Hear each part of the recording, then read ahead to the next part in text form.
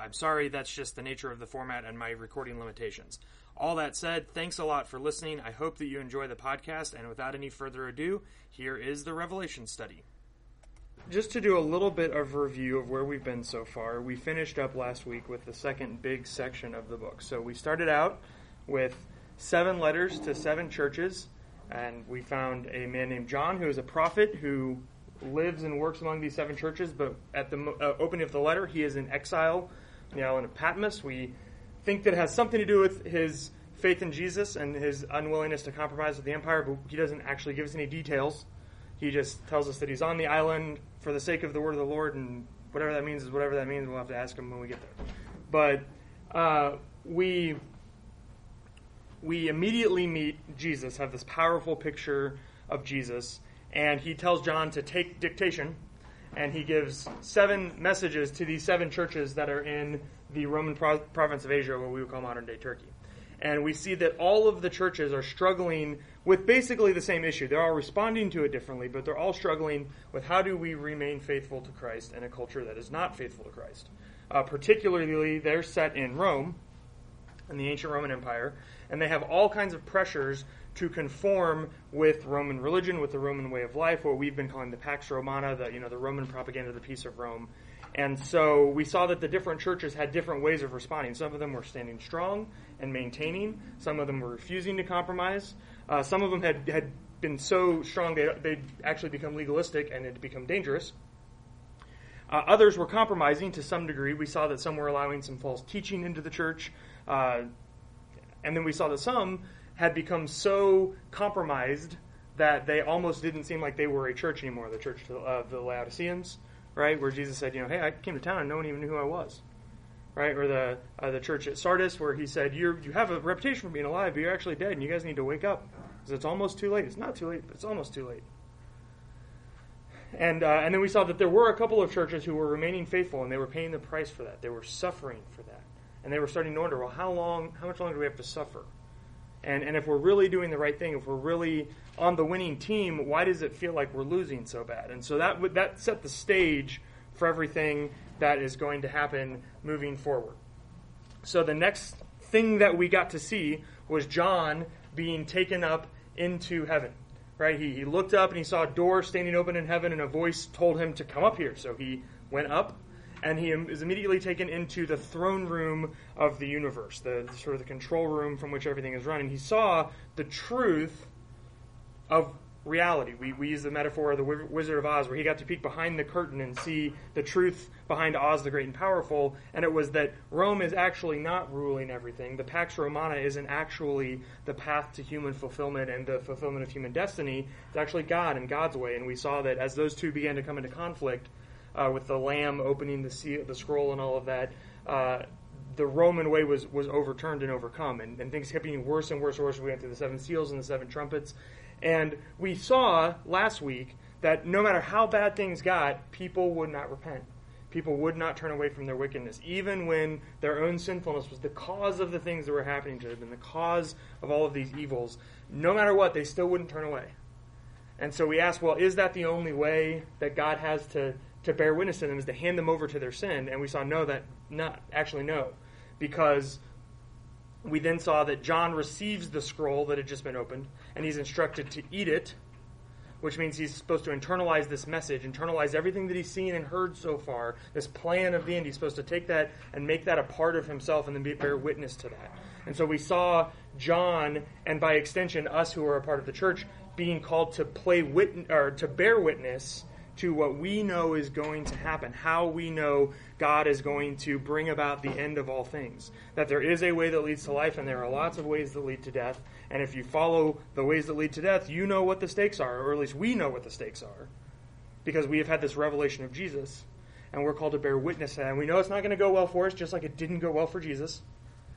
But that ultimately, if we follow the Lamb who was slain, then we share also in his resurrection. So we ended last week with this. The end. We ended with the Ark of the Covenant. We ended with the 7th trumpet. We saw that the hymn changed, and it said, now the kingdom of this world has become the kingdom of our God. And instead of saying God is the one who was and who is to come, it was just, you are the one who is and who was. Because there is no more is to come. Everything's over. Everything's done. And so there's this big nagging question that should be lingering in our minds. There's a big question that still hasn't really been asked yet that Revelation wants to answer for us. And essentially it's this: if this is really the truth of the way things are, if God is the one who is on the throne, and if God's people are the ones who win the day, then why are they suffering now? And this is an eternal question, right? This is one that has had many gallons of ink spilled over it, right? The problem of evil. Why, if God is good and if God is all powerful, why is there evil in the world? Why do the wicked so often seem to prosper? And not just seem to prosper, but like actually prosper. Why so often do those who do good and those who follow the way of Christ end up crucified? Why is that? Why, if God is really good? And so Revelation is going to rewind everything, and we're going to go through everything one more time, and we're going to now look at it from a different angle. And that's the question we're going to be asking. We're going to be asking, well, where is all of Rome's power coming from? And why is it that the church is so oppressed in this current age? Why is it that seems like so much is marshaled against us? Does that make sense? The questions we're going to be asking? Okay. Any thoughts on that? That was everything we've done so far. Okay, good. Let's go on to the cosmic war then. That's the rest of the book. So we need to do a little bit of background to get us ready to set the stage. If you read Revelation 12 already, you know that we're about to look at this cosmic vision. John's going to see this almost like he's back on Earth and the sky's like a big projector screen, and he's seeing all of these visions being played out on this big screen of the sky.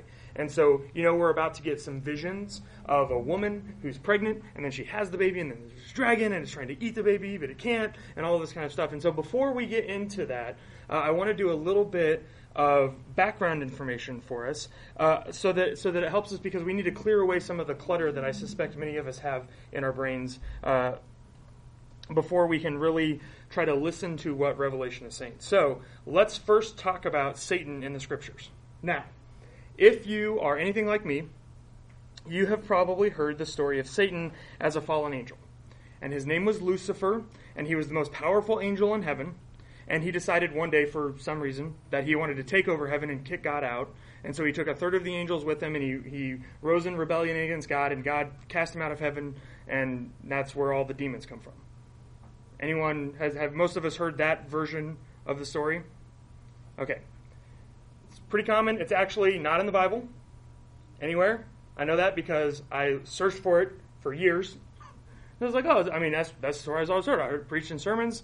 I heard books would reference it, all this stuff. And so one day I was in college, and I was like, where is that story? Like, I've read most of the Bible, and I've never found it before. So I went searching for it, and I couldn't find it. And so then I got really upset, and I was like, where did it come from? And more importantly, like, what does the Bible actually say about Satan? Like, he seems like a pretty important character in the Bible for us to make up a bunch of stuff about him. It's not in there. So, does anyone know where this story came from? I didn't either. Who has heard of Origen? It's a guy's name, Origen. Okay, he was an early church father. He lived in Alexandria, Egypt, and he lived like right around the end of the 100s, so like 180 to like 250-ish was his lifetime. And in the Alexandrian school of biblical interpretation, they used a method called allegory. Have any of you ever heard of this sort of interpretation? Okay, allegorical interpretation. So, for instance, like, and Origen's sermons are tremendously good. They have a lot of great spiritual insight. But you read how he handles scriptures, and you're like, I'm pretty sure if a pastor did that today, he would get fired in like 2 sermons. Like, one sermon, they'd be like, I don't know about that. Keep an eye on this guy. 2 sermons, they'd be like, okay, this, So he would do stuff like he would read. I remember reading one of his sermons on Exodus 1, and he said, the Israelites went and a Pharaoh rose up who didn't know Joseph, and so he put the Israelites into slavery. And he was like, this is actually talking about our slavery to sin. And the Pharaoh who rose up who doesn't know Joseph's sin and all this, and you're like, okay, I see what you're doing, Origen, but I think it's actually a story about how the Israelites went into slavery. So the Alexandrian school of interpretation would do this. They would just take little bits and pieces out of the Bible. They didn't pay any attention to historical context, any of that kind of stuff, because they basically, their philosophy was any idiot can do historical context. Like, you read it and get it, and you're like, duh. If you really want to be super spiritual, you go for like the deep meaning, which is the allegorical meaning. And so Origen actually took several different passages from throughout the scriptures, including Revelation 12, which is why we're talking about this, and he created this what we call the Lucifer myth, which was that he was this angel who rebelled against God and was cast out of heaven and took a third of the angels with him and all that kind of stuff. So the main text that he used, and I want to just show you, what we're actually going to do is we're actually going to go read the scriptures that he used. And I'm going to show you how when you actually, you read just those verses, you're like, oh yeah, that is totally that story. And then you just read the verses around it, put it in context, and you're like, that's definitely not what that's talking about. So here's the first one. And this is actually the main one I'm going to spend the time on.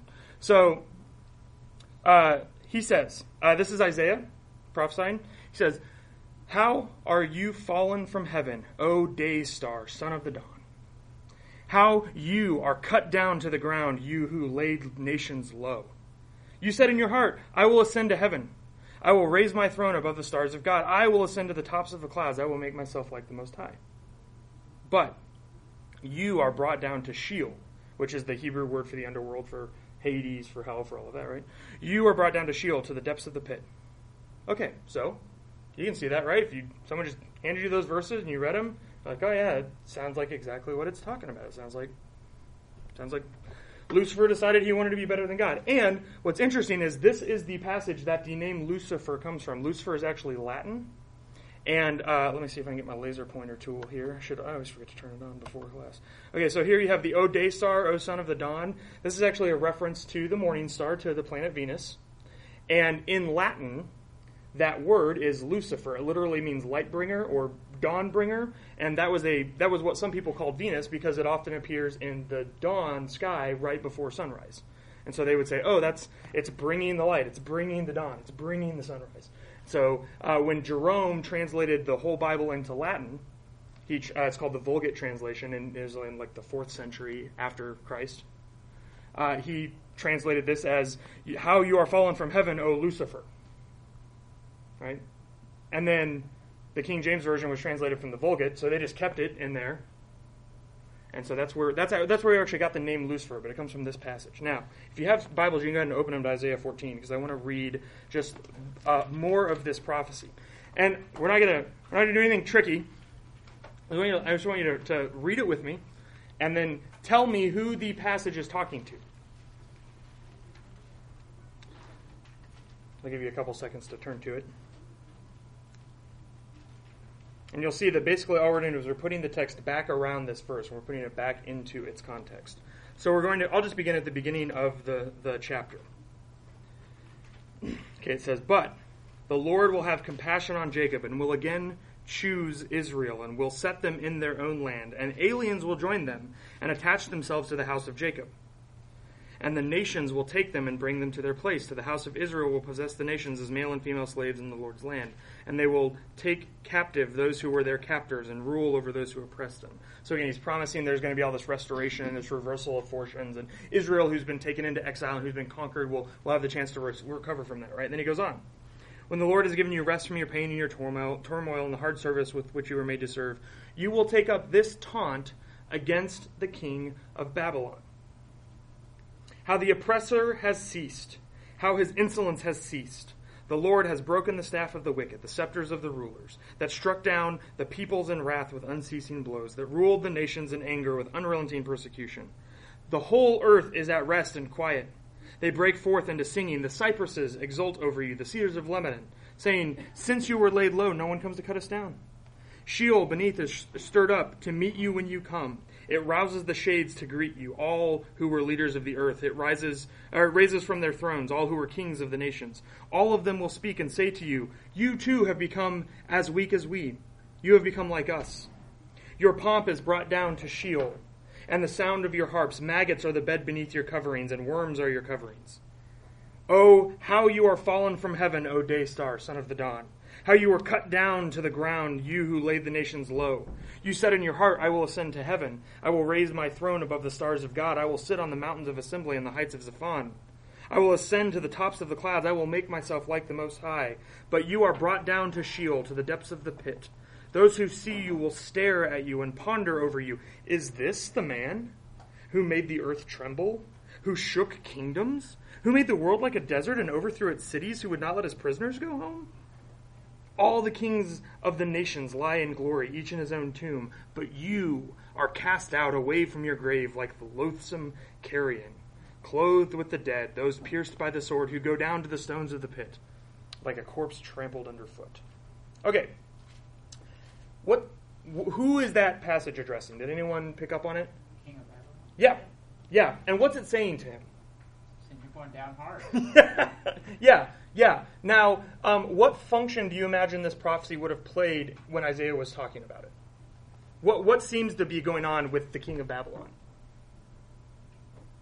Or, again, feel free to use whatever you know from biblical history, any of that. Well, they were conquering everybody. Yes. And they were building temples and creating themselves as gods. Yes. So they were kind of the big boys on the campus. Yes. And now God, in this prophecy, is saying, look, you have said to yourself, O person, that you are going to set yourself up as me. You're going to take over my mountain. You're going to ascend. You're going to make yourself a god. And I got news for you. You're going to end up just like everybody else.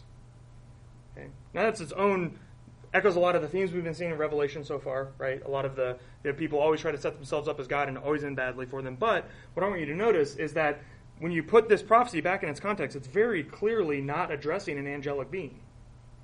It's very clearly addressing a human person who was in a real historical context. Isaiah was a real person speaking in a real place, talking to another real person in a historical place.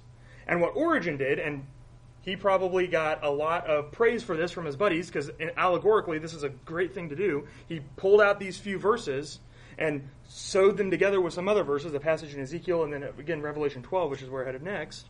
And then he created this story of the origins of Satan. But it's not something that's actually in the Scriptures. And if we want to be faithful to the Scriptures, we need to say whatever else is true about Satan, that's not where he came from. And we're actually going to see where he came from in Revelation 12, but that's why I said we kind of need to clear away some of this clutter first. We need to say, okay, we need to get rid of the traditions that we've been given that aren't actually founded in the Scriptures. We need to get back to what the Scriptures actually say about these things. Does that make sense? Okay. And I want to show you why this is important and why it's interesting. Because there actually are some important things that the Bible does say about Scriptures. So who is Satan in the Scriptures? Well, the word Satan only shows up 3 places in the Old Testament. And every time he is essentially acting, and the best way I've ever thought of to talk about this is if you think of the job of a prosecuting attorney.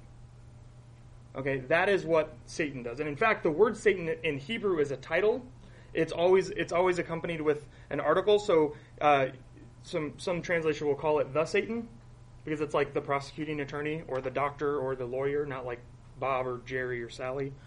And so there was this office in the heavenly court where this job, the job of the Satan, the job of the accuser, was to collect the sins of humanity, record them, and then present them before God and accuse them of sin. So those of you who are familiar with the opening of Job know that this is exactly what happens, right? The angels present themselves before God, and God says, "Hey, Satan, what are you doing?" And Satan says, "Well, I'm just roaming around the earth, observing humanity." And then God says, "Have you seen Job? Nothing's wrong with him." And Satan's like, "Well, yeah, it's because you gave him a posh life. Like, give him a little bit of struggle, and I guarantee you that he'll turn on you." And so then Satan and God enter into this sort of, not really a contest, but God gives the Satan, the prosecuting attorney, he gives him permission to test Job. We see it in Zechariah 3. It's the same kind of thing. Zechariah has a vision, and Joshua, the high priest at the time, is standing before God, and he's clothed in, all of his garments are filthy because Israel was sinful at the time. And the Satan is standing next to the high priest of Israel saying, "Look at him.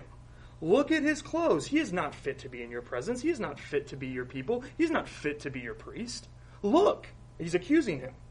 And then in the visions, again, very cool, and it's worth its own separate Bible study. God says, no, I'm going to give him new garments that are clean, and I'm going to forgive. I mean, it's all about forgiveness and restoration and cleansing. But again, you see the role of Satan is this one of accusing and condemning and judging before God. If we understand Satan this way, if we understand that this is how, especially he's presented in the Old Testament, it makes sense out of one of the most troubling scriptures, I think, in the whole Bible. So I'm going to give it to you, and hopefully it doesn't mess you up too bad. the books of 1st and 2nd Samuel and 1st and 2nd Kings are one long story of Israel's history. And then 1st and 2nd Chronicles are like the Reader's Digest version of that story. You just kind of get the highlights of it. And so a lot of times when you read Chronicles, you get a little bit of a different take on what was going on in Samuel Kings. Any of you who have ever had to read the whole Bible through, try to do it, read it in a year or something like that, you know, when you got to Chronicles, you were like, I think I already read all this stuff, but okay. That's why. So in 2nd Samuel, there's this weird story where, for some reason, David did something to make God mad. And so here's what it says in 2 Samuel 24:1. It says, the anger of the Lord burned against Israel, and he caused David to harm them by taking a census. Now, I'm not totally sure why taking a census was such a bad thing, but it was apparently a real bad thing. I'm also not really sure what David did to make God mad, but whatever's going on here, again, it's worth its own whole Bible study. God was mad at David, and the anger of the Lord here in 2 Samuel incited David to take this census and to commit sin. Okay? Now, I want to show you the exact same story in 1 Chronicles 21, and hold on to your seats. Satan rose up against Israel and caused David to take a census of the people of Israel. Now, if the Lucifer myth is true, and Satan's already been cast out of heaven, and he's already antagonist to God, this is a huge problem. Because it's like this, the writer of 1 Chronicles going along, and he's like, Satan, I meant God, I get them mixed up all the time, like, whoops. Because they would be antagonists. Satan would be against God. But if these other verses, if we understand them properly, and if Satan is actually, at this point in history, an agent of God, if he is fulfilling a divine role as a prosecuting attorney who actually tests God's people, then this is okay. Then the anger of the Lord and Satan are not incompatible, because Satan here would be acting as an agent of God and testing David, and David fails the test. Okay? Unlike Job, who passed the test. And unlike Jesus, who, in the wilderness, passes the tests. So, at least at this point, as far as we can tell from the limited references to Satan so far, notice all of my qualifiers because things change real quick. Satan is an agent of God, at least doing things that are under God's control, inside of God's power, and at God's command. It happened in Job, it happened here, it seems to be happening in Zechariah. Because Satan's not just like hanging out in the back of the divine courtroom, like kind of like sneaked in and seeing what's going on. Like he's right up front and center, interacting with God, interacting with God's people. Okay? Everyone good on that? I feel like that's a lot. It's a lot to like just throw at everyone right out of the... Yeah. How does that play into creation story? Okay, good. When Satan is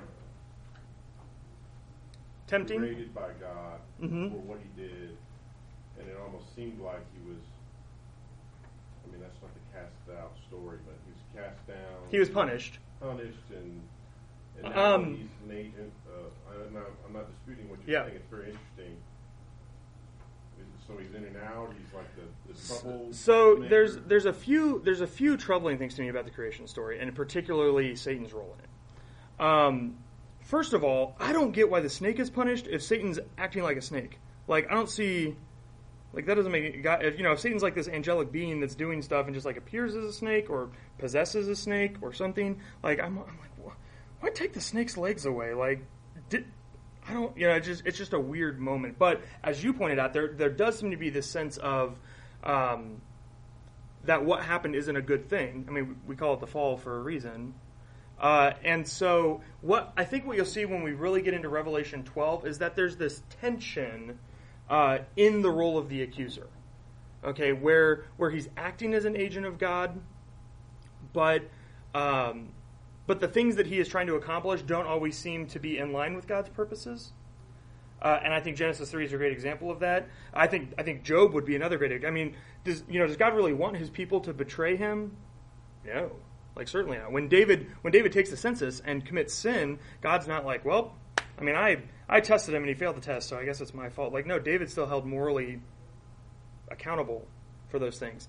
When Jesus passes the tests in the wilderness, it's the same kind of thing. Like, the implication is if he had failed the test, if he had committed any of the sins that Satan was enticing him to do, then he wouldn't have been fit to die for us. So there's still there's also the comment where it says that the Lord will not tempt you.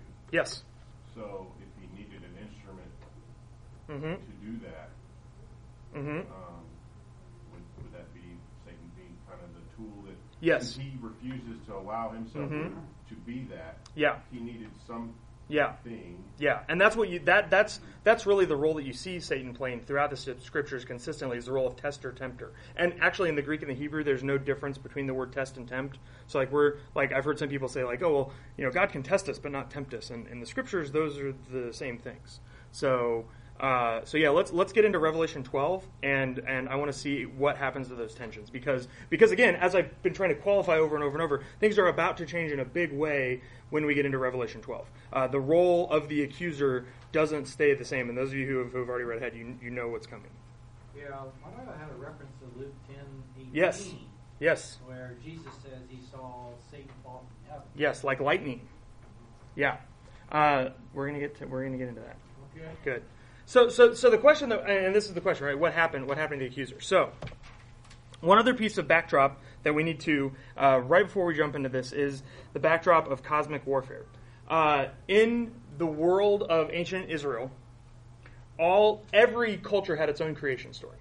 Right? Every culture had its way that it started. And if you ever had to take a mythology class, you know that it seems like every culture has some kind of story about how everything came together. The Greeks had one, the Romans had one, the Babylonians had one, the Canaanites had one, all of the little nations around Israel that had their own little chieftain gods, each of them had one, and of course your God is always the star of your creation story.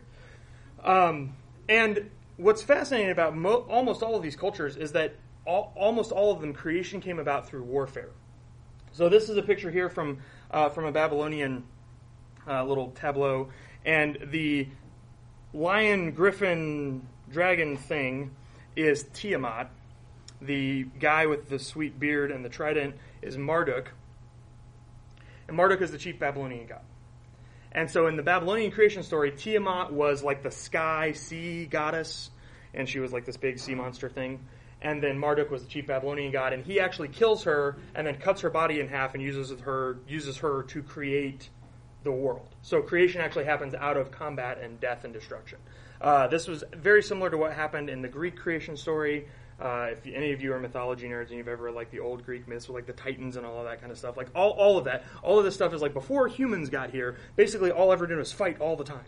And the two sides were like the evil, chaotic powers that were always represented with water, and then like the powers of good, which were whoever your particular god was like the good guy.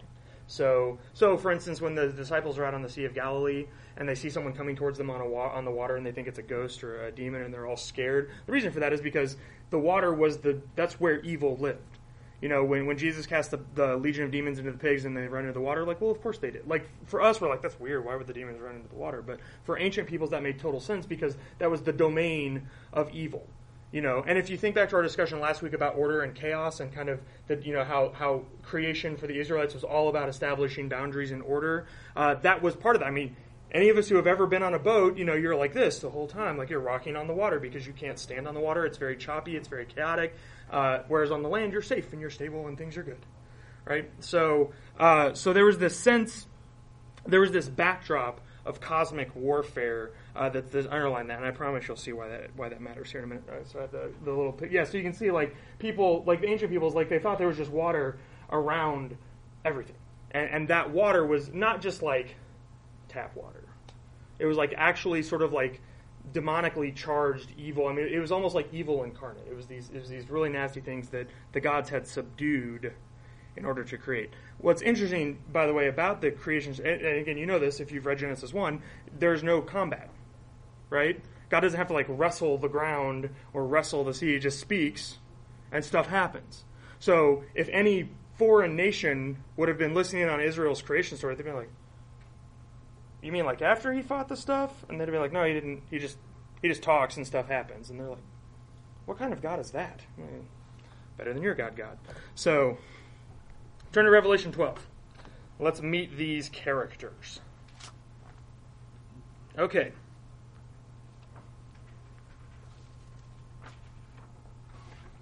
Here we go.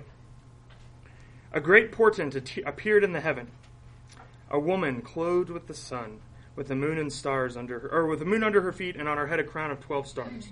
She was pregnant and was crying out in birth pangs and the agony of giving birth. Then another portent appeared in heaven, a great red dragon, with 7 heads and 10 horns, and 7 diadems on his head. His tail swept down a third of the stars of heaven and threw them down to the earth. Then the dragon stood before the woman who was about to bear a child, so that he might devour her child as soon as it was born. And she gave birth to a son, a male child, who was to rule all the nations with a rod of iron. But her child was snatched away and taken to God and to his throne. And the woman fled into the wilderness to a place that had been prepared by God, so that she could be nourished for 1,260 days. Okay, so we're gonna jump around a little bit and identify them in order of easiest identification. And if we were to skip down a couple of verses, we would have the dragon identified for us. Does anyone know who the dragon is? Satan, the devil, right? Good. It just says it right out. And the devil is particularly monstrous, right? He has 7 heads, 10 horns. We're not sure if it's like 2 per head for a while, and then a couple, or seven heads, 10 horns, and then 7 crowns, 7 diadems, which is the kingly crown, right? Not the athletic wreath victory gold medal crown that we've talked about some other times. But this is the one that kings would wear. So, let me ask you. Number 7 is the number of perfection or completement, finishedness. So what does it mean that it would have 7 heads and 7 crowns on its head? What imagery, what does that make you feel in that image?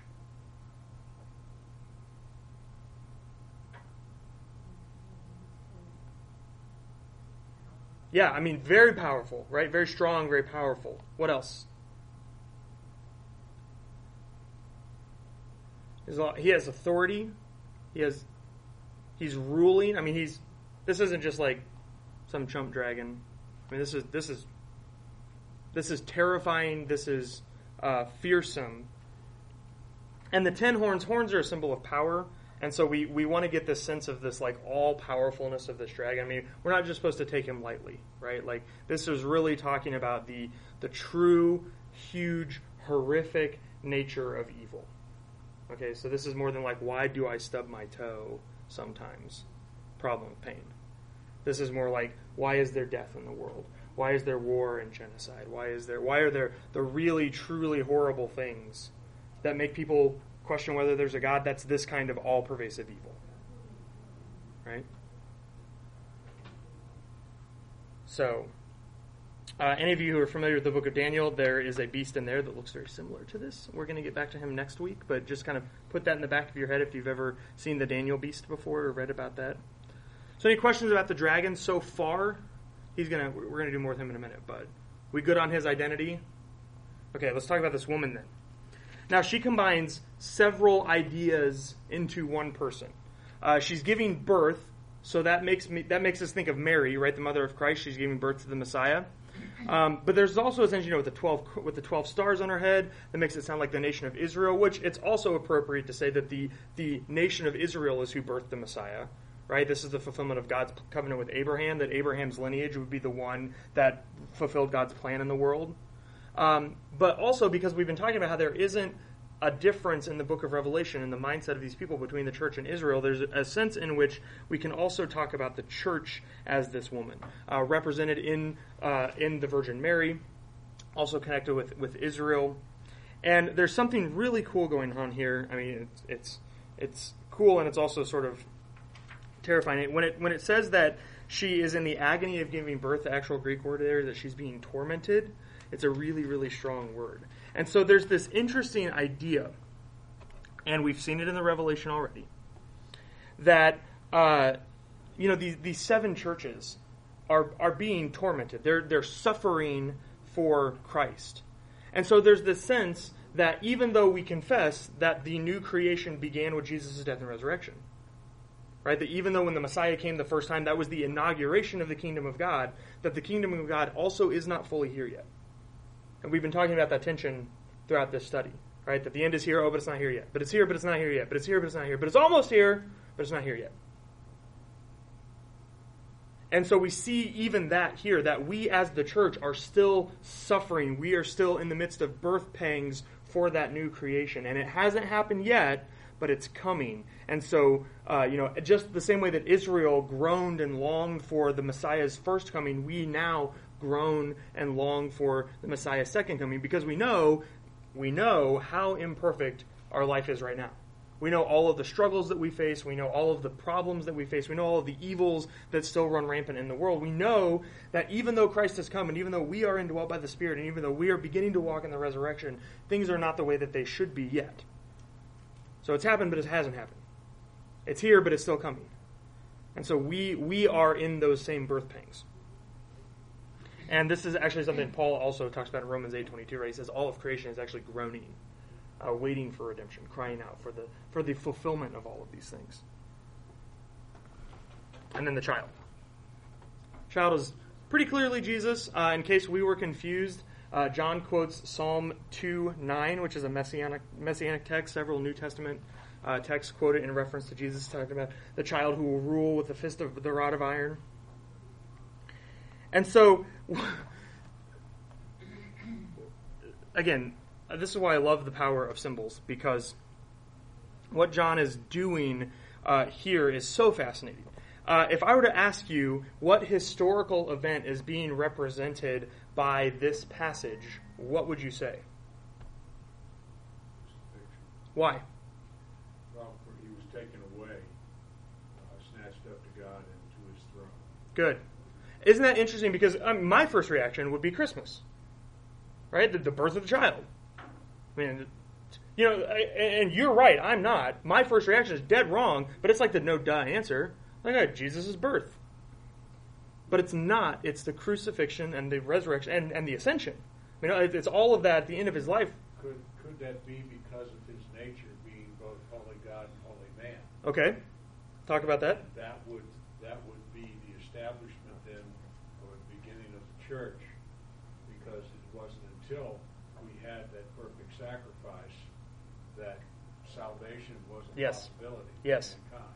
Yes, you're exactly right. I guess what I'm struggling with is if a woman gives birth to the child who is snatched away to the throne of God, at what point did the child die or sacrifice himself? Good question. So, tell me your name. Joe. What Joe is suggesting, and what I think he's exactly right on, is that the birth that we're looking at is the crucifixion moment. That in Jesus' death and resurrection is when the new creation is born. And so we're not looking at, when the child is birthed, we're not looking at his literal earthly birth at Christmas, but we're looking at when did Jesus' new kingdom begin? What was the birth of his new kingdom movement? And that was the crucifixion and the resurrection. Without that event, there is no new kingdom. Without that event, you're saying the birth is the resurrection moment? Yeah, I would say again, because it's symbolic, we can kind of lump the crucifixion, resurrection, ascension, like we just kind of lump that all into, this same kind of thing. This singular event where, all of human history gets flipped over and this whole new leaf is turned, and now all of a sudden this new way of existing in the world that was not available up until this moment is blown wide open. And there's all this new possibility. And so we could talk about it as the birth of all of these new things. If you go back and you look at the crucifixion and the fact that Satan thought he was winning. Yes. In that respect, but he didn't. So it says he was standing there waiting to devour the child. Yeah. Then the child was snatched away. Exactly. Yeah. What is the moment? And that's why I chose this picture. What's the moment when if you were watching from the sidelines, you thought the dragon had the kid? It wasn't at Christmas. Right? Christmas, they get away. Easy. It was, what do you mean God just died? For 3 days. Like, is there a worse day of human history than Holy Saturday?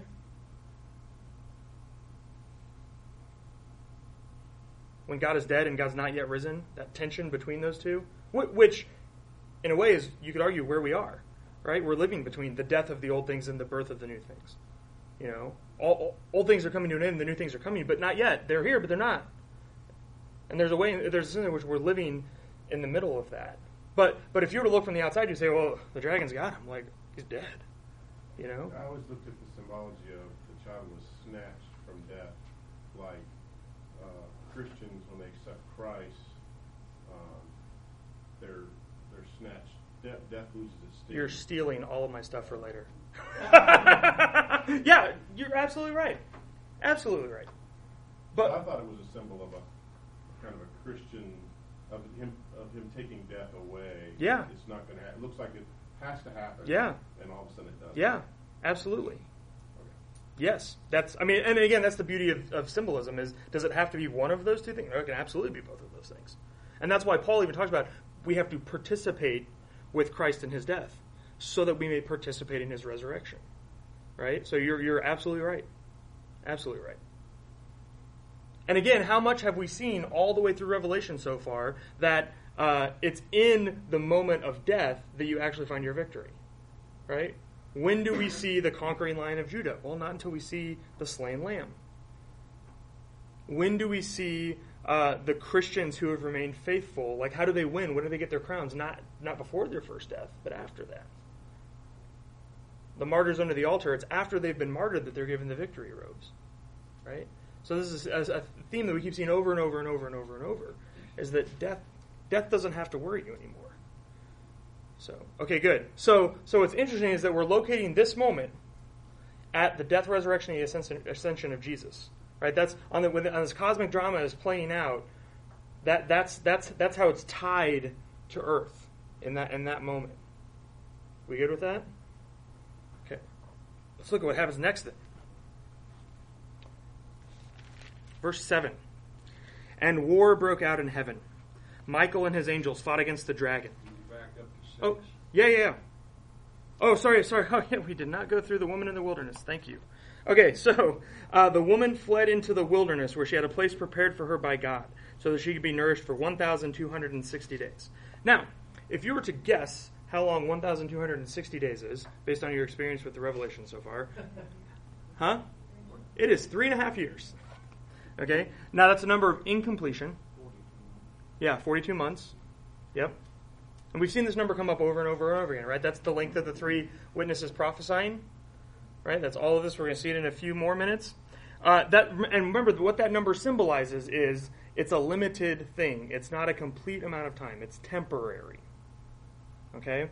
And so when you hear that the woman, the people of God, when you hear that she's taken into the wilderness for safety, does that make you think of anything? Okay? Yeah, you have Christ in the wilderness with Satan. Anything else? They went to Egypt. Well, out of Egypt, right? Well, they fled to Egypt and came back. Oh, you're talking about Mary and Joseph. Yeah. Okay, yeah. Back up further than that. Israel and the... Yeah, when Israel is freed from slavery, where does God take them? He takes them into the wilderness. And was the wilderness where Jesus did his ministry? No. Was it where Israel made their home? No. The Israel is a temporary place. It's meant to be a stopover. And it's really, because, you go back and read the wilderness stories. Jesus fasted for 40 days and 40 nights. None of us imagined that was fun. Okay. The Israelites certainly did not like the wilderness. We know that just from reading the story. All they did was complain. And we probably would have too. Okay. We don't have any food. Here's quail. After 3 weeks of quail, anything besides quail. Here's some manna. After a few weeks, anything besides manna. And God's like, nope, deal with it. But they complained and they complained and they complained. Right? What's interesting is when you go and read the prophets, once Israel settled in their land, and once they've gotten caught up in all this sin and idolatry and stuff, the prophets look back on the wilderness and they say, man, those were the good old days. Because all we had in the wilderness was God. If God didn't give us food, we didn't eat. If God didn't give us water, we didn't drink. We had to, now we're in this place where we have everything. We have everything we want. We're safe, we're secure, we have all this food, we have crops.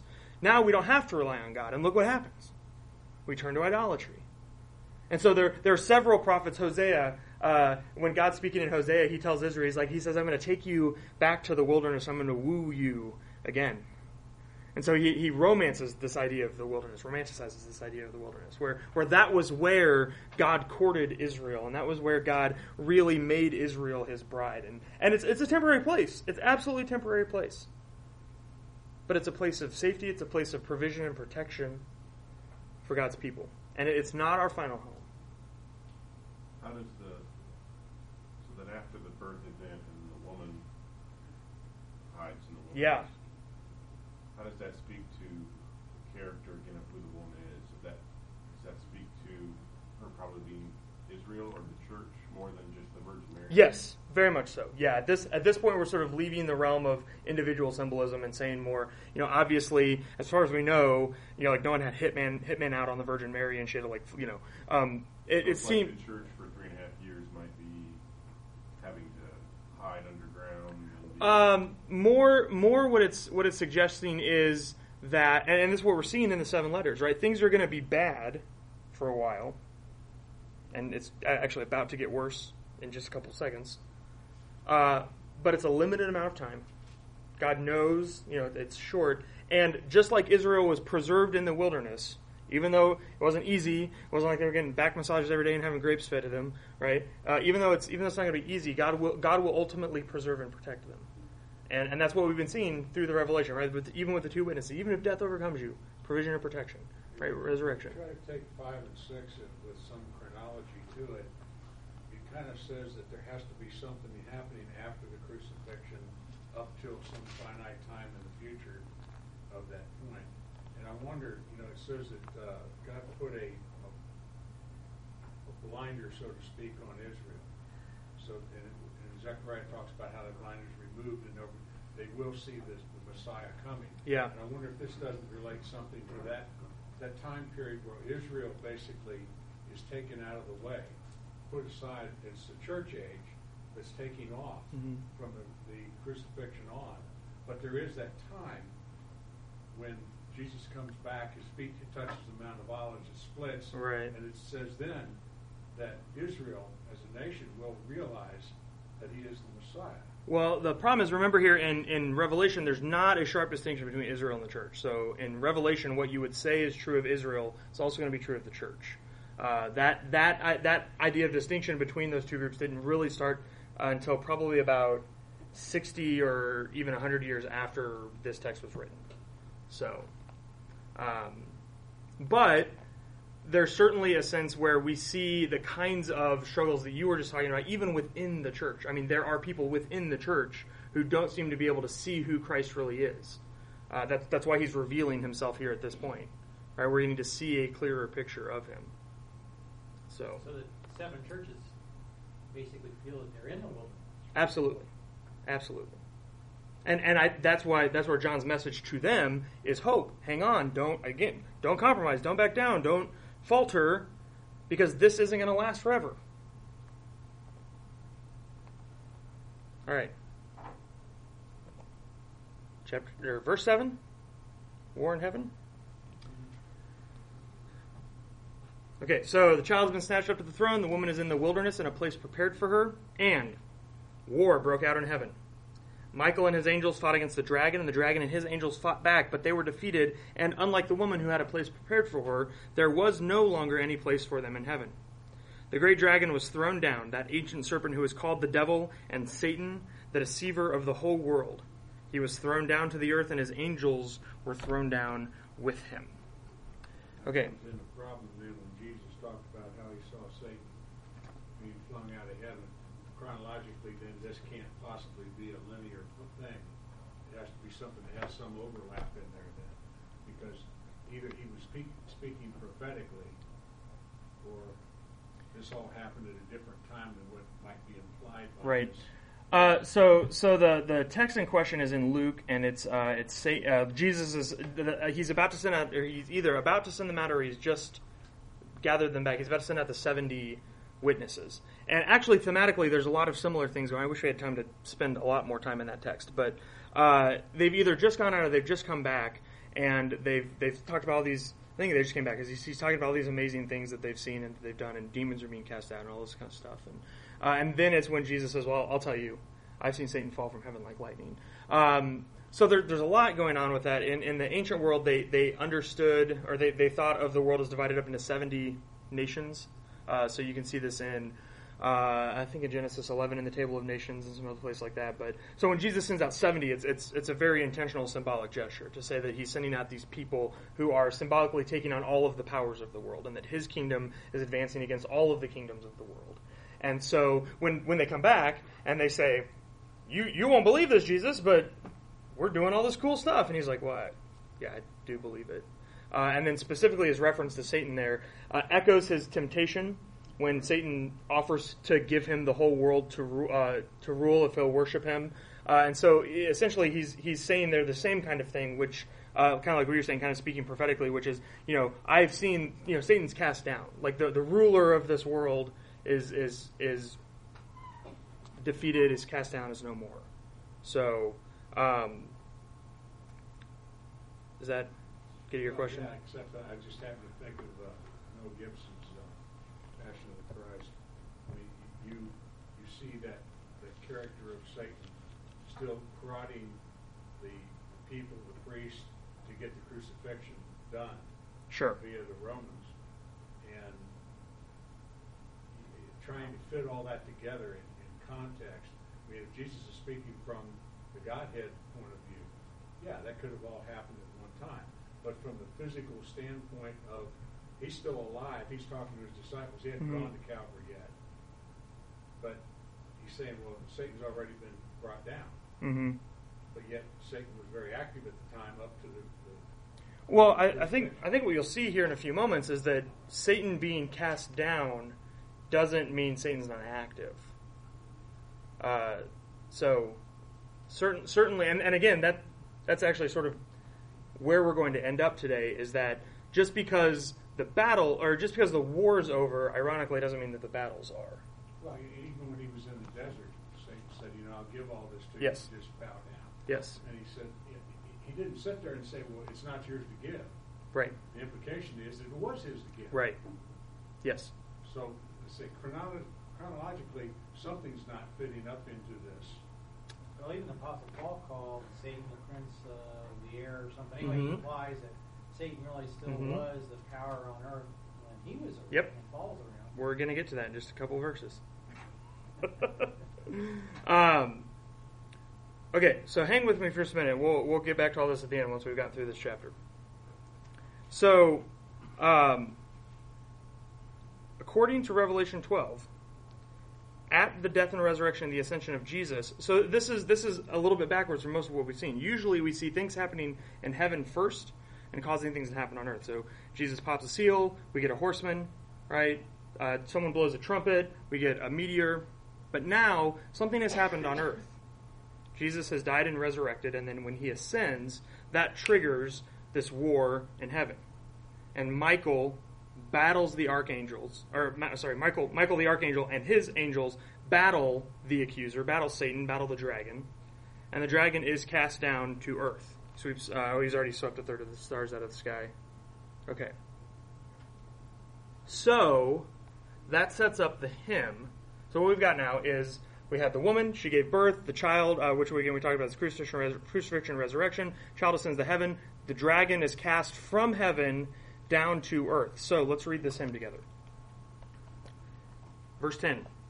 Then I heard a loud voice in heaven proclaiming, now have come the salvation and the power and the kingdom of our God and the authority of his Messiah.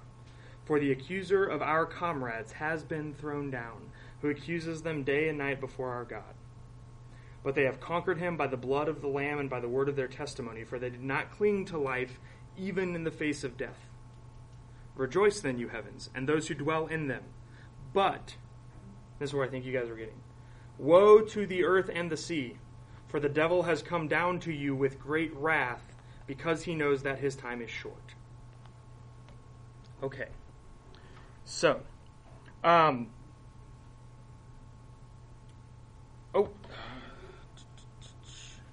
sorry, I actually forgot one thing. We needed to go through the 4 titles of the devil, which were actually given back in verse 8. So first of all, he's called that ancient serpent.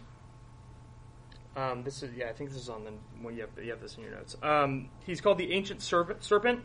that's a reference back to those chaotic primordial waters. If you've read through Job or any of those, you see like Leviathans and Rahabs and all of those. There's these like big mythical sea serpent things that were representative of chaotic evils. You also hear echoes of Genesis 3 in there, right? So again, this idea is that this dragon, he's not just this like kind of bad dude.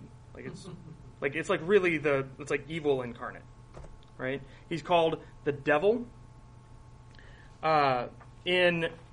In John's literature, which you think about the Gospel of John, the letters, the 1st, 2nd, and 3rd John, the devil, he uses the title the devil to mean the opposite of God. So he often talks about people who are the children of God and people who are the children of the devil.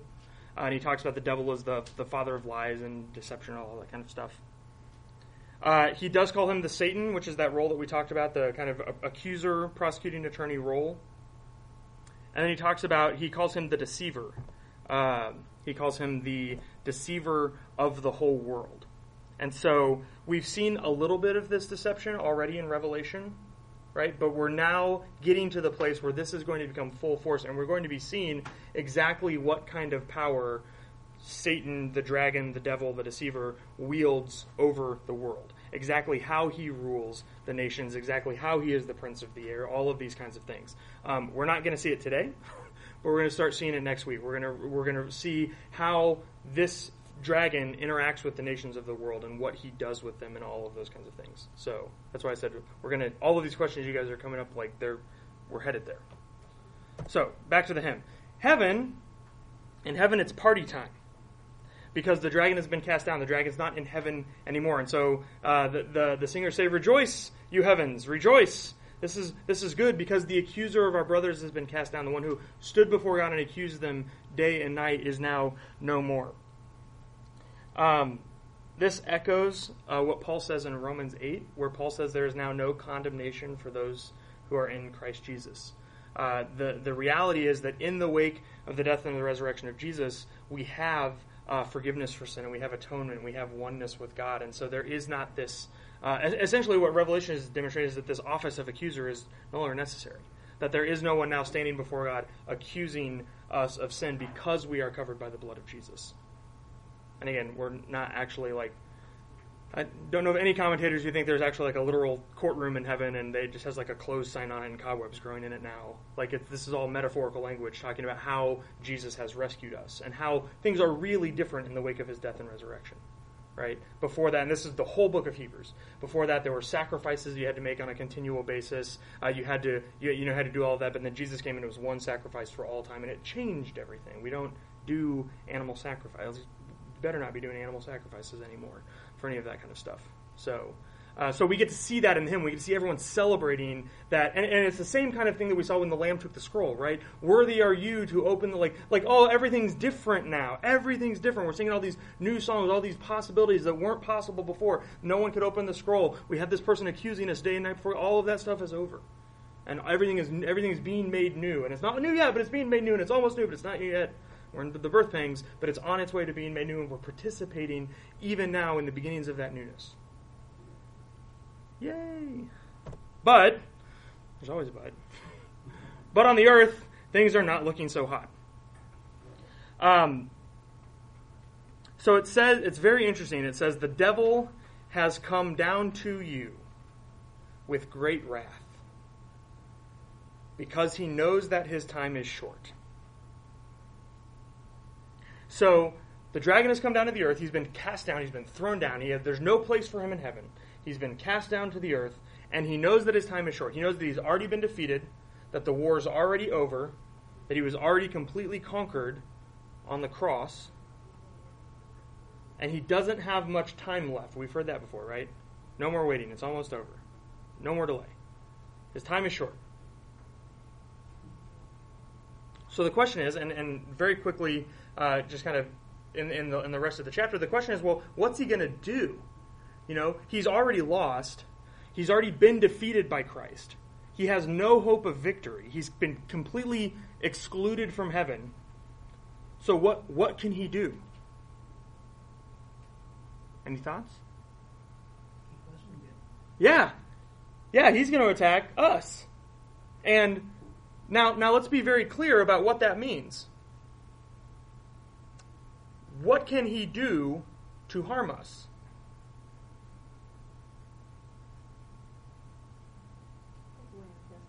Yeah. And how might he do that? I mean, in general, we don't have to get into specific things. But what themes have we seen going on in the Revelation so far? Okay, why will persecution hurt us? I mean, it hurts, but why is that such a good weapon? Well, it seems to be working with the churches. How? Why? What's happening to them? They're compromising? Yeah. Persecution leads to compromise. The worst thing that can happen is that we have too much, like the Laodiceans. Yeah. We get comfortable. Never win the lottery. Don't play it. We get comfortable. We stop relying on God. Right? And that's what's so fascinating. If you go back and read in verse 11, listen to what it said about us. It said, but they, these are believers, this is us, they have conquered him, how? By the blood of the Lamb and by the word of their testimony. How? It says, because they did not cling to their life, even in the face of death. The only way that the dragon can hurt God is to hurt us. And the only way to hurt us, because he's already lost, the battle's already over, there's no more fighting that he can do. There's nothing that he can do that is going to change the outcome of reality. The truth is that there's actually nothing that he ever could do to change. I think it's so fascinating when you read through this, how it keeps building up to these climax. It's like this woman, and she's beautiful, and then this scary dragon is here to devour the child, and now the child's gone. Like, well, that was abrupt. And then it's like, and then war broke out in heaven, and Michael and his armies, and the dragon and the dragon got cast down. Like, well, if this was a Hollywood blockbuster, that'd be like the last 45 minutes of the movie. It'd be all kind of blood and gut. The angels don't even probably have guts; they have them in the movie, right? But in the scriptures, there's never an actual threat from Satan. There's never an actual threat from the dragon. There's never a moment when it seems like he actually poses a threat to God's sovereignty, to God's rule from the throne. Never a moment of that. And so even though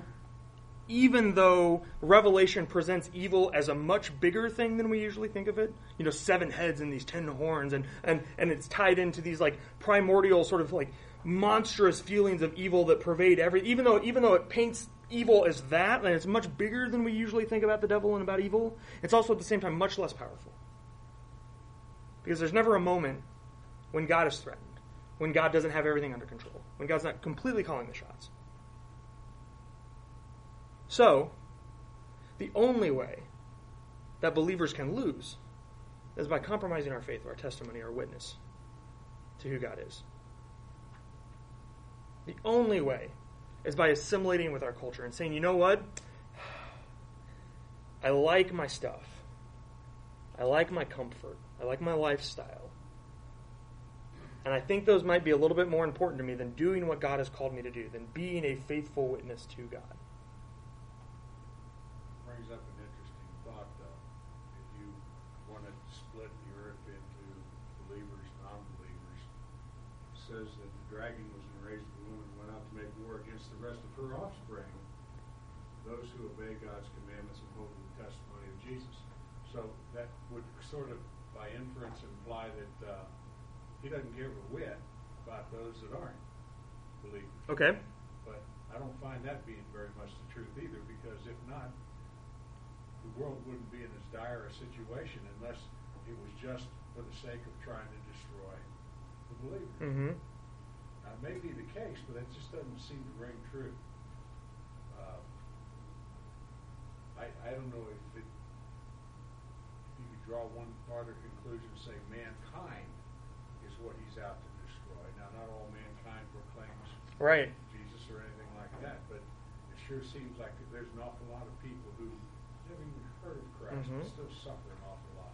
Well, I mean, look, you could maybe spin it a little bit and look at it this way. So let's go ahead and read and get up to where you were just quoting from, so that we're all right there. So we're going to go ahead and finish out the chapter 13 through 17. So here's what it says. So when the dragon had been thrown down to the earth, He pursued the woman who had given birth to the male child. We'll come back to all this, don't worry. The woman was given 2 wings of the great eagle so that she could fly from the serpent into the wilderness, to her place where she is nourished for time, times, and half a time, 3.5 times. There it is again. Then from his mouth the serpent poured water like a river after the woman to sweep her away with a flood. But the earth came to the help of the woman and opened its mouth and swallowed the river that the dragon had poured from its mouth. And then the dragon was angry. So he tries to destroy the woman, and he couldn't again. So he's angry with the woman, and he went off to make war on the rest of her children, those who keep the commandments of God and hold the testimony of Jesus. So Joe's pointing out, so it seems as though all the dragon is concerned with is the people of God here. You missed a few words in there when you read that. Oh, sorry, go ahead. That's the last couple words out of verse 14. Out of the serpent's reach. Okay. My translation doesn't have that. That's okay. What translation are you using, just out of curiosity? NIV. Okay. So what I would suggest, because I think you raise a good point, like, what about all these other people? If we go back and we look at chapter 11, which I know that you guys weren't here for, but in chapter 11, the church is actually called to be these witnesses that are telling the world who God is and the plan of God and all of this stuff. And so if instead of splitting the world into believers and non-believers, you say believers and potential believers, right, then there's still a problem for Satan. And if the church is bearing witness to who God is, then a lot more of those potential believers are going to become believers. And so I think it's sort of a win-win for Satan. If he can disrupt our witness, not only is he hurting us, not only is he hurting our relationship with God, the health of our churches, all of those internal issues, but we are also sacrificing the witness that we bear to the world.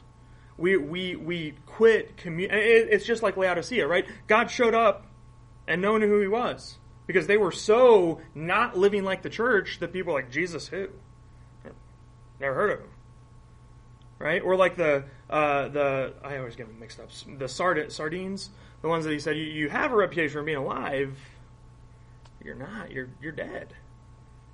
So I mean, I think that's still what's at stake for Satan. That's his goals. Certainly, probably he doesn't care overly much about what I think. Really, what he seems to care about is he's mad at God and wants to hurt God as much as possible, and the best way to do that is through us and through anyone in the world. Like scriptures tell us, God does not delight in Timothy says that God wishes it all. Yeah. So if Satan gets in the way of that, yes, that's yeah, the same thing. Yeah. And again, the absolute best way to do that is to hurt the witness of the church. And I think about how many of you have ever had a conversation with someone who's not a believer, and one of the first objections to Christianity that they bring up is our long bloody history. They say, well, I just don't see actually very many Christians who look like Jesus. And you're like, yeah, me too. Sorry about, what can we say? We're like, you're right. There's a lot of us that have not done a very good job of looking like Jesus. And so the image of Christ that we're bearing to the world isn't one that anyone's interested in. And then we say, who does that benefit? It doesn't benefit God. It certainly doesn't benefit us. It only benefits the enemy. Right? So. But a lot of that's a lie too, right? I mean, that's Satan, the deceiver. Yeah. Christians have done great things in this world. Absolutely. People deny it. No question. There's been some good books written on all of this stuff. Mm-hmm. Mm-hmm. But all the bad stuff gets publicity. Yep. Absolutely. Okay, let's go back. I just want to work through that last little bit. We kind of skipped ahead a little bit. That's okay. So, again, we have the dragon's going to go after the woman, after the church, after the people of God. And again, God takes her to the wilderness for provision, for protection. It's interesting here that then the dragon calls on those primordial water, and you kind of get this echo of Genesis 6 where he basically attacks her with flood, which is those chaotic pre-created waters like coming in and destroying everything. But then the woman is defended by creation itself. I mean, the good creation that God made actually rises up and defends her. It swallows the waters. And so we're going to see this a lot more next week, but you're starting to get a sense that battle lines are being drawn and sides are being chosen. And you have the dragon and all of his armies on one side. And then you have the one who is seated on the throne and the Lamb, and all of their armies on the other side. And so next week we're actually going to see as the dragon starts recruiting armies. And we're going to spend a lot of time talking about, well, who's on the dragon side and who's on the lamb side. And what is that, why are those lines being drawn? How are they being drawn? And we're really going to start getting into this idea of Satan as the deceiver of the world. Okay, does that make sense? Okay, so we have the dragon's attack. All right, so we've got a good little amount of time. But any closing thoughts or questions before we go into so what application? This is a lot of setup this week. We're going to be building a lot of this. Go ahead, Steve. I thought it was interesting when you mentioned that the world has, so let's say the non-Christians have this bad impression of Christians based on history and maybe the bad decisions that were made, even though a lot of good things were done by Christians. But the first thing I thought of was, well, that's because the non-Christians have a really talented prosecutor. Yep. We talked about Satan. Yeah, absolutely. So he's going to point out every crusade and every horrible Christian army that killed all these people just because they weren't believers. And he's going to point out all these things to make them go, well, what about this? Well, what about this? Well, what about this? It's always the dirty laundry that gets in the way of. And any of you who have someone who is very close to you who is a non-Christian, you know this on a personal level. Because you try to talk to them about God, and they do the exact same thing to you on a personal level. Like, whoa. I mean, how are you going to sit there and tell me that when this about you and that about you? And you can say, oh, you want, well, okay. But I've been in those conversations. I'm sure that you have too. It's an exceptional tactic. It's brilliant. Evil brilliant, but still brilliant. Right? And again, the only defense that Revelation offers us is to lean into being those faithful witnesses. To be able to demonstrate the saving power of Christ in your life. The only thing more convincing than that bad argument of saying, well, look how you used to be, is saying, well, yeah, look how I'm now. You're right. That was me. You're telling truth right now. Better pray for them than talk to them. Yeah. Absolutely. So, great thought. Scary thought. It's kind of weird, looking at that last couple of words there. It says he knows that his time is short. Short for what?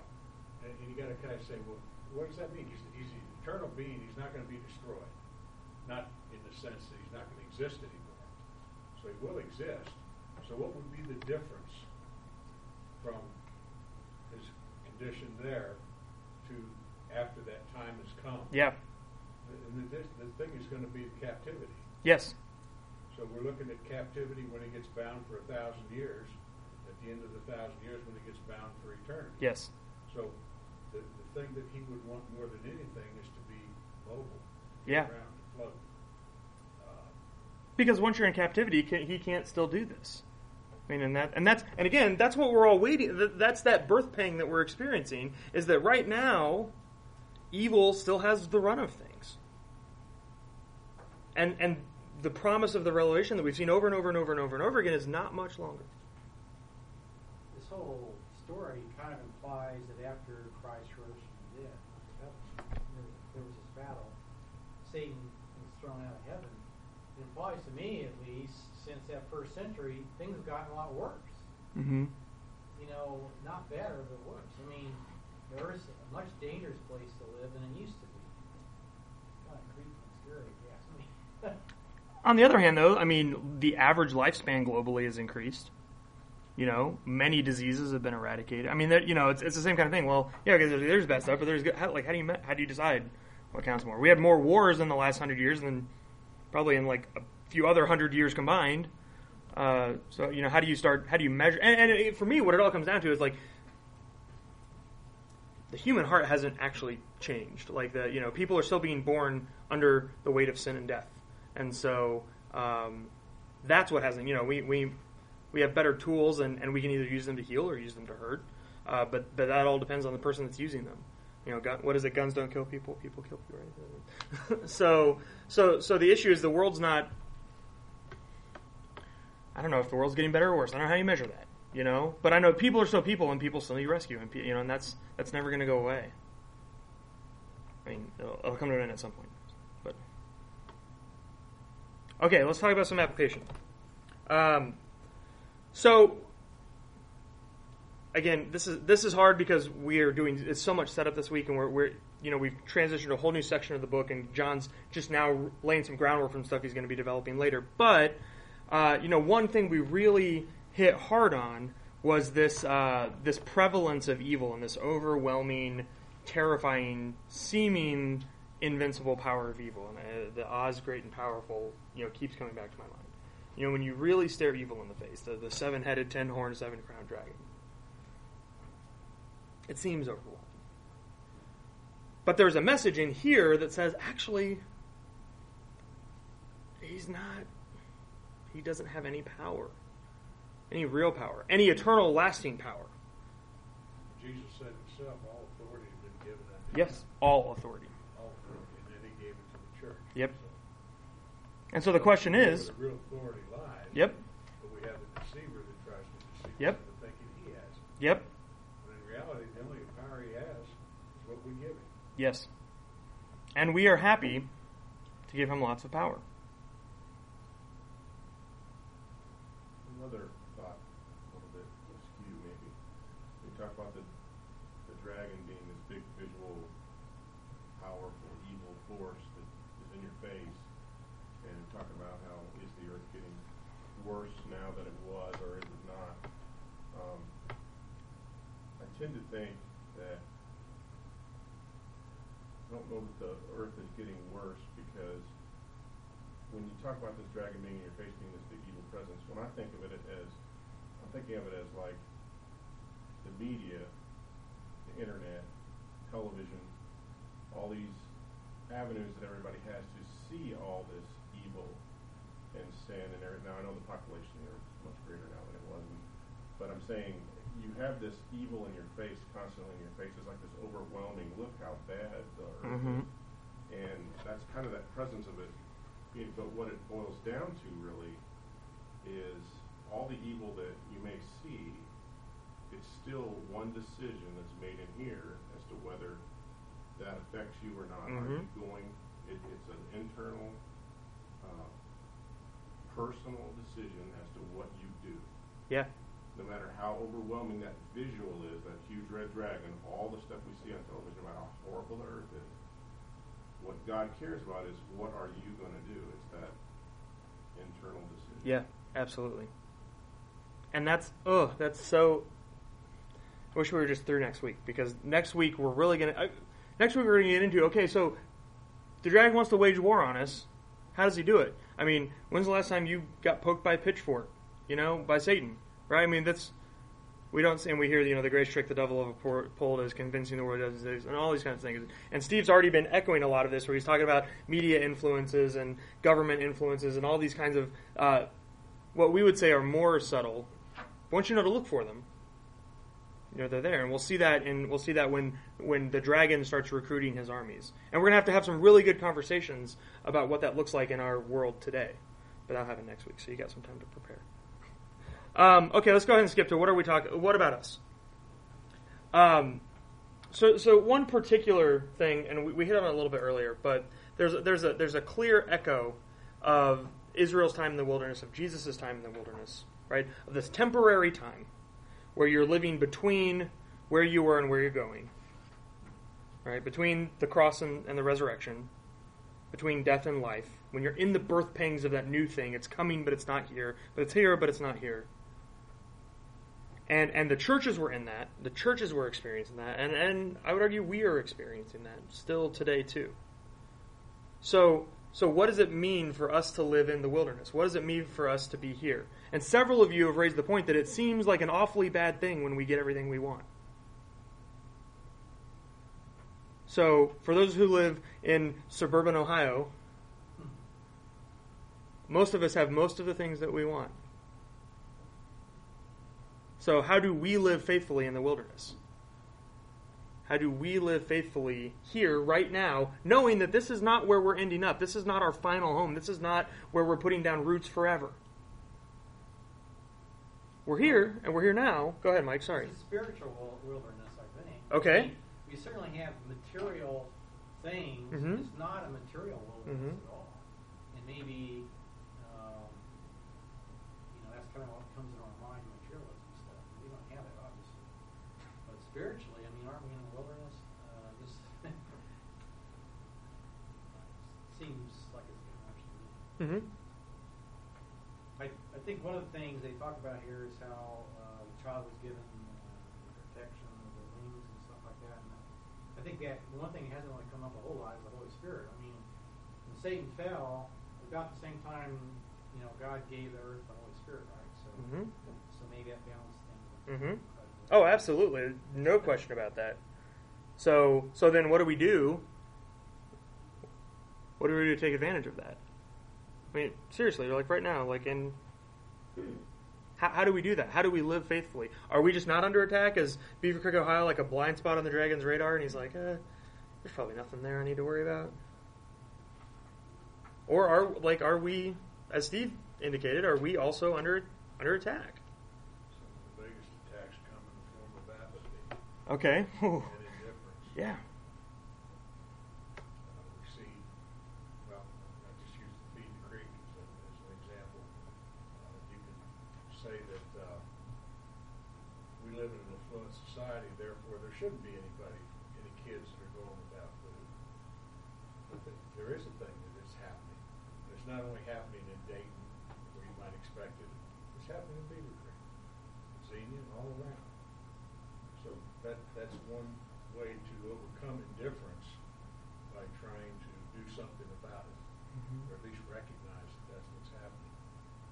And understanding that those kind of things you might call it the breakdown of the family or society or whatever, but any way you look at it, it's anti-God's way of doing things, and it is the enemy's way, trying to destroy mankind. Mm-hmm.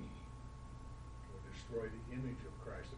Look at Ephesians, the fivefold ministry was given to bring us all to the point where we become the image of Christ. So that's God's plan for us. Yeah. And we know that the enemy's plan is to make us anything but the Anything. image of Christ. Anything but. That's the thing. He doesn't care, right? He doesn't want us all gathered around a satanic altar, sacrificing goats and singing Satan hymns. He doesn't care about that. He'd be fine with people that just say, "Yeah, I'm totally a Christian," but then I don't actually look anything like Jesus, and my life actually leads people away from Christ instead of towards Christ. He's totally cool with that. Totally fine with that.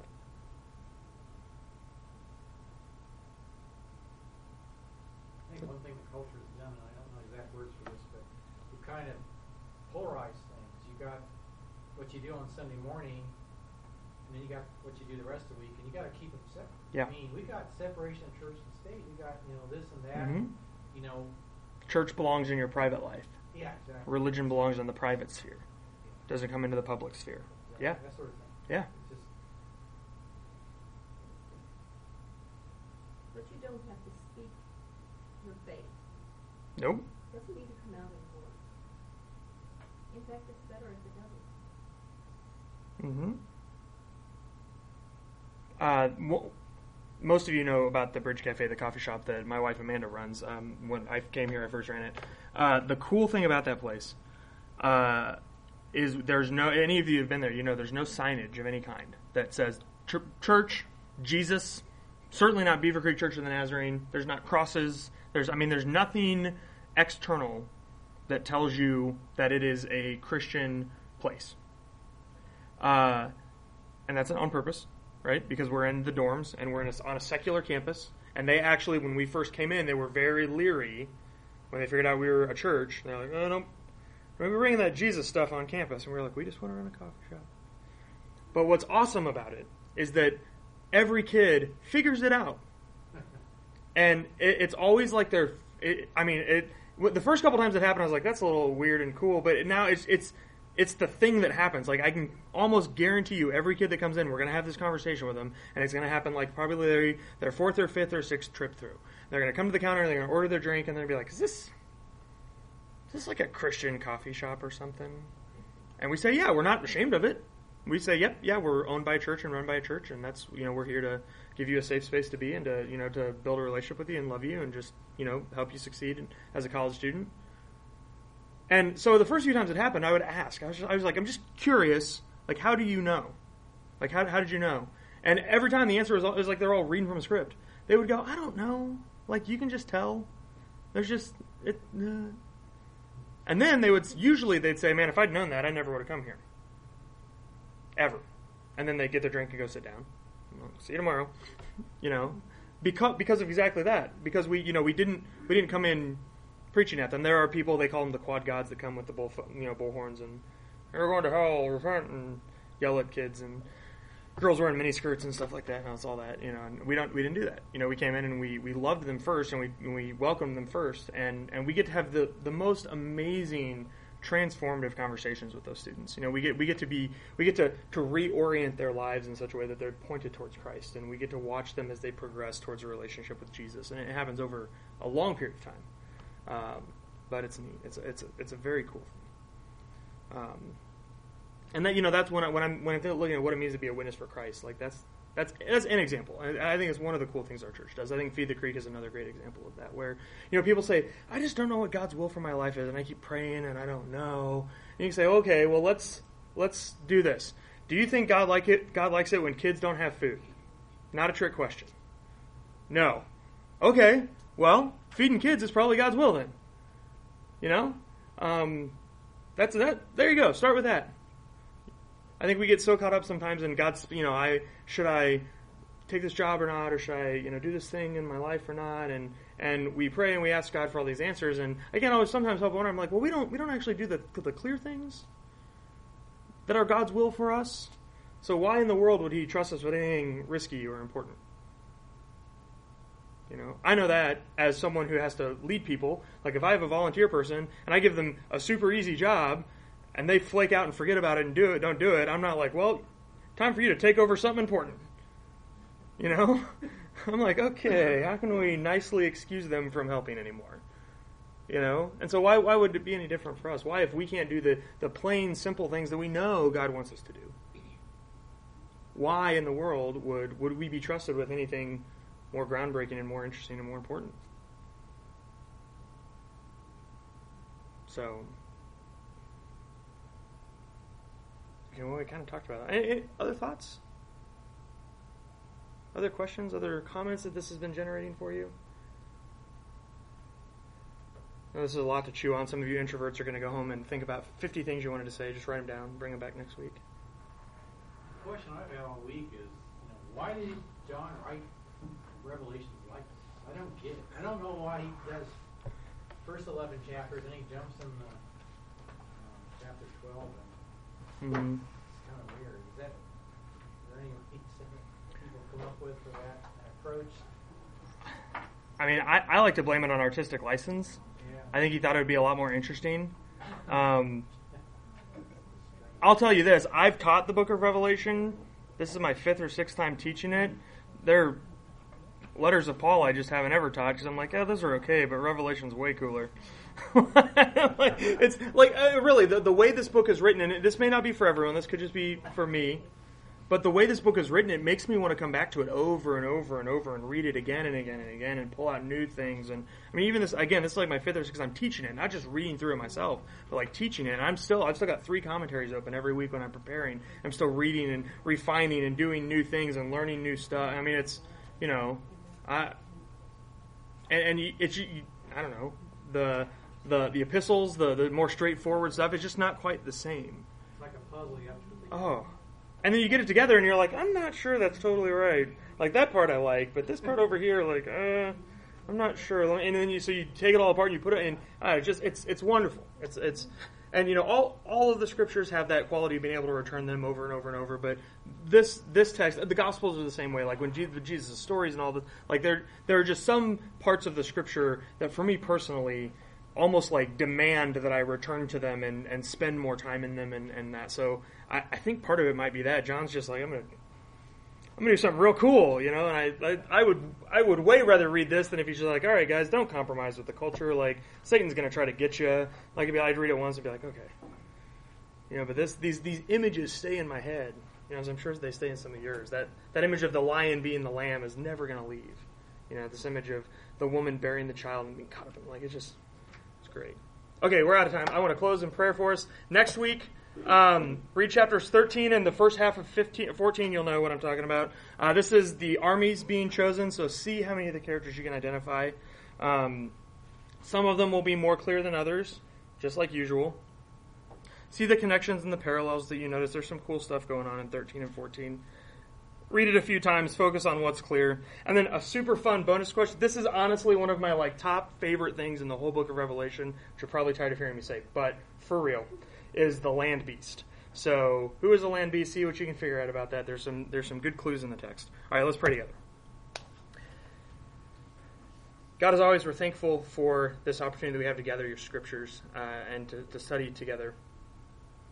We ask that as we go out tonight, that you would make us mindful of these things, that you would give us eyes to see, that we would examine our own lives, that we would see the places where we're complacent, where we're comfortable, where we're compromised, that we would understand those for what they really are, that it is a big deal because it's the enemy's way of deceiving us. We thank you that the victory is already won, that the way that we have victory in our life over Satan, over these things, is not by having to pick up arms and fight him back. Because who could hope to win against him except for you? We thank you that battle's already over, and that now our victory comes by your death and resurrection. That all we have to do, our only call, is to be faithful witnesses to that. And we know that it will cost us, we know that it will hurt here in the temporary, but eternally we know that you will protect us and preserve us, and we are grateful for that. So we go, again, as we go tonight, we ask that you would make us mindful of these things. We ask that you would help us to continue to meditate on them throughout this week. And as we dive into chapters 13 and 14, we pray for insight and clarity and wisdom and discernment as we read. We're so grateful for your scriptures. We're so grateful for John, who gave us this crazy book that we get to spend so much time chewing on together as a church community in the power of your Holy Spirit. And we pray all of these things in the name of the Lamb who has slain, your Son, Jesus. Amen. All right, thank you so much, everyone. Right up over the edge this time. So we'll see you guys next week.